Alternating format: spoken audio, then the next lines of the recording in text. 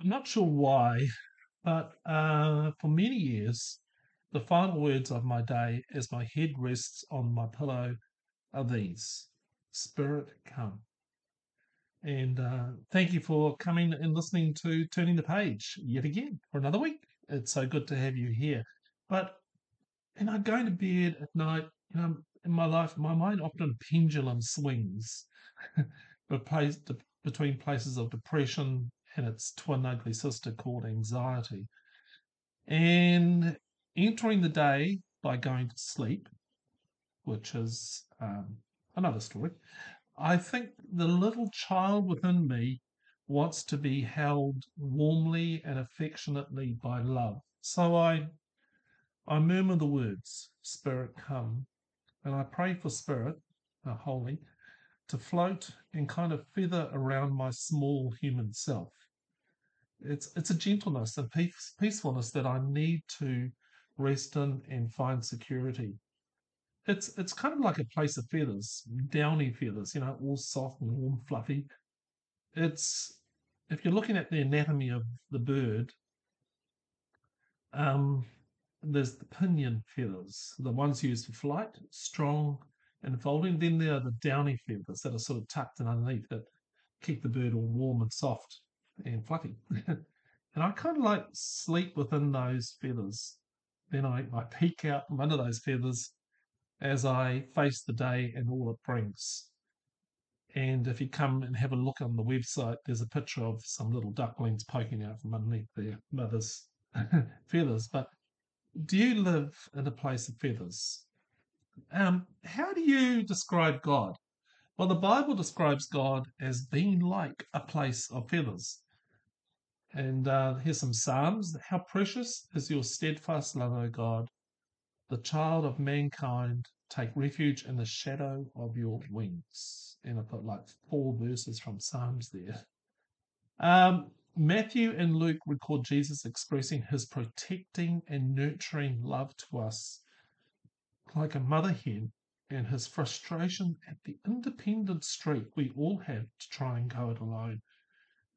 Both Matthew and Luke record him saying, "Ah, Jerusalem, Jerusalem, the city that kills the prophets and stones those who are sent to it. How often would I have gathered your children together as a hen gathers her brood under her wings, and you were not willing." Just hear that. You're not willing to be gathered under. Oh, man. Then there is that love filled Boaz expressing his welcome to Ruth, a Moabite, and her desire to live under the shadow of Yahweh's wings. The Lord repay you for what you have done, and a full reward be given you by the Lord, the God of Israel, under whose wings you have come to take refuge. Isn't that a beautiful picture? There are 3 things I believe our soul needs to hear, and 3 things basically I say to everyone that I sort of talk to if they want to have a conversation with me. I'm held, I'm loved, and I'm known. 3 messages for our soul to secure itself in. And looking at the feathers of a bird, we can see beauty and strength. The pinions are strong but light, enabling the bird to fly, but they can also be tucked in to surround the body.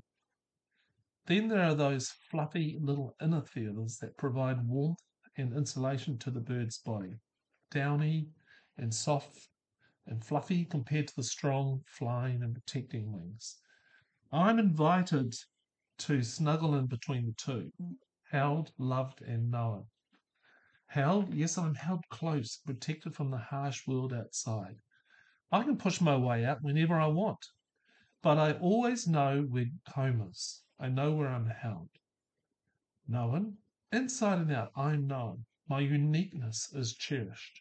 There is no rejection or abandonment. Loved, love for all that I am and all that I am not. No ambivalence to my presence. Instead, delight in the eyes of the other to see you. A spark to see who you will become. A desire to never let go of your presence. Can you provide a place of feathers for someone else? There is a time and a place for being the one who can demonstrate these God qualities of being known, held, and loved to someone else. I've been reading Soul Therapy by Thomas More, and I read these words last night before going to sleep in a feathery place. My main rule is to love my client's soul. That is not romantic love because it's not so personal. You see the seeds of what this person could be.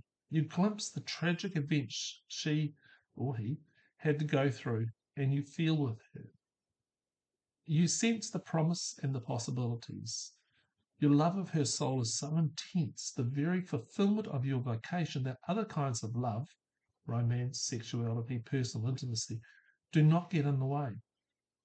The love of soul is too big and powerful. Thomas More.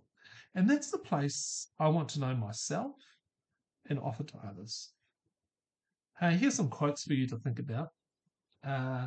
Learn to get in touch with silence within yourself and know that everything in this life has a purpose. There are no mistakes, no coincidences. No, all events are blessings given to us to learn from.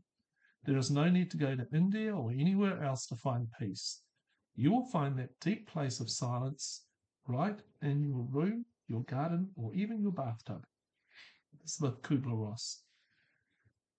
The greatest favourites of destiny make mistakes. Our joys are composed of shadows. The supreme smile is God's alone. Victor Hugo. The opposite of love is not hate, it's indifference. Eli Wilson. Where there is great love, there is always miracles. Wyler Cather. Some questions. What would happen in you if you were to know the fullness of being held, known, and loved? 2. How does seeing God as a place of feathers, inspire further trust? 3. Jesus said, how often would I have gathered your children together as a hen gathers her brood under her wings, and you are not willing? What does this say to you about God's allowance of free will?